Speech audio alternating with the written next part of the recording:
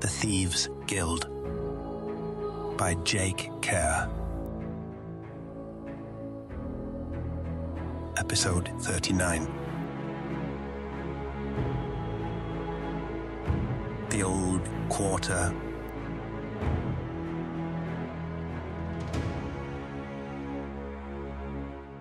The Blade of the Craft Guild realized his mission would be much more difficult than he expected when less than 20 steps into the wretched quarter, a man in a torn and dirty black robe confronted him.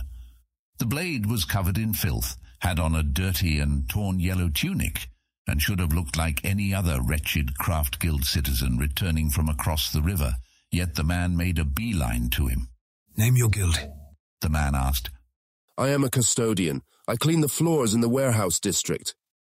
The Blade couldn't quite believe he was seeing a man in black. Maybe there was some roving gang that liked to pretend they were the heir of Pietro or something. He dropped his hand to the stiletto sheathed against his leg. "Where do you live?" The Blade nodded in some vague direction. "Over that way." "Which street?" The man in black was not backing down.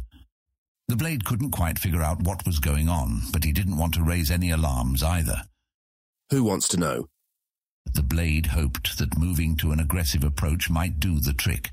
The gang member was probably used to people cowering in front of him.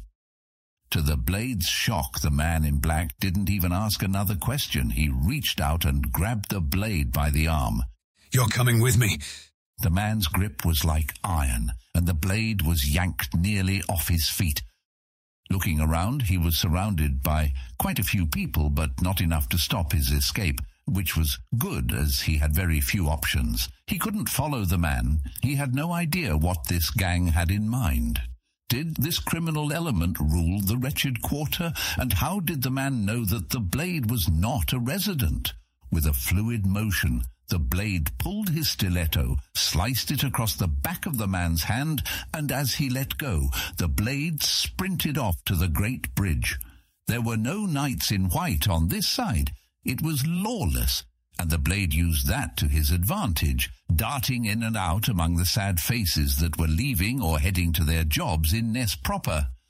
By the time he walked into the lower quarter, the Blade realized that his mission to find and kill Raylan had just become much more difficult, and it had been difficult to start with. Something about him tipped off the roving gangs in that lawless, sad excuse for a city, so he would have to head back in the shadows, avoiding people and looking for Raylan without revealing his presence. The Blade shook his head.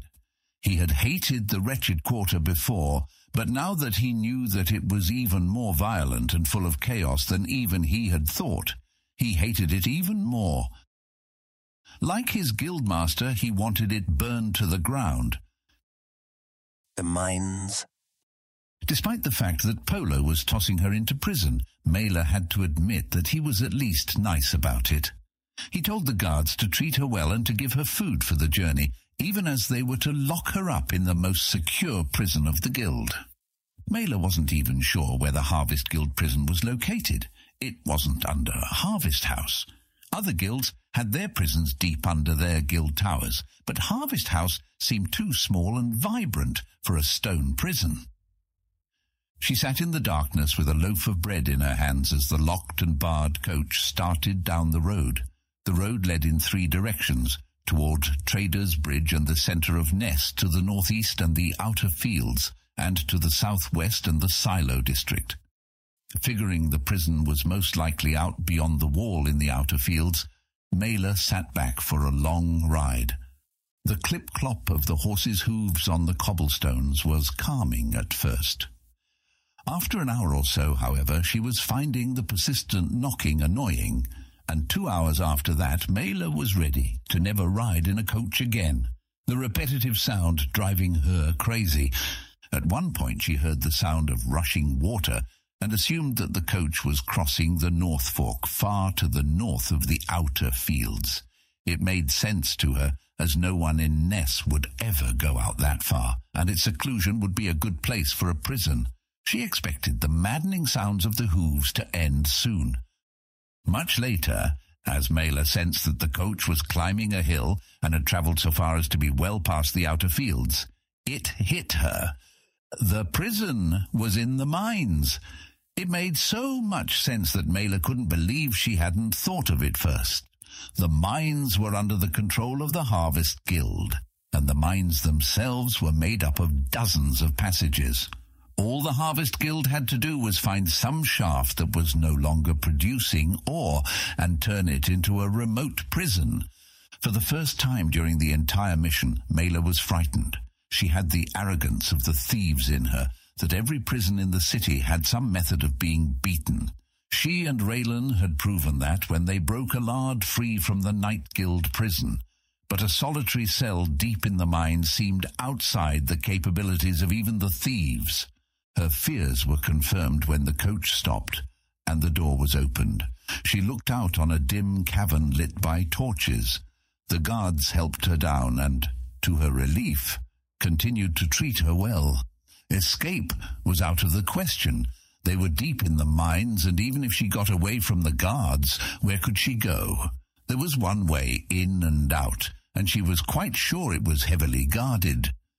It was a short walk to her cell, which was a cube cut out of pure rock, with heavy iron bars at the front. She entered and turned as the guard closed the door and locked it. An armed guard wearing a flowing green cape walked up. "We are to treat you well, but that luxury will be lost if you try to escape or you treat your guards with disrespect." He turned to leave. "May I ask a question?" Mela replied. The guard slowly turned and walked back. "One question." "When will I be released?" Mela pondered how angry Polo could be. He knew that she was not trying to harm him, so perhaps he just wanted to teach her a lesson. The guard stared at her for a while and then shook his head. "I assumed you knew." He stepped forward, and there was kindness in his voice, even as his words were spoken with the force of a command. "You are to live the rest of your life in this cell." He looked at the shock on Mela's face and continued with a sigh. "If you would prefer to end your life, I can provide a rope or a knife. You may ask your guard at any time." The guard turned to leave, but paused and turned back to Mela. "I had forgotten. Guildmaster Polo told me to give you this." He reached into a small pouch, pulled out a single red rose, and tossed it on the floor at Mela's feet. And without another word, the guard of the Harvest Guild turned and walked out into the dim light. Mela looked around her small cell. "No one knows I'm here," she thought. With that sobering thought in her head, Mela focused on assessing how she could escape. When she had been trapped or imprisoned in the past, she could always find hope or opportunity. In the bowels of the Harvest Guild prison, all she could find was solid rock and a single red rose,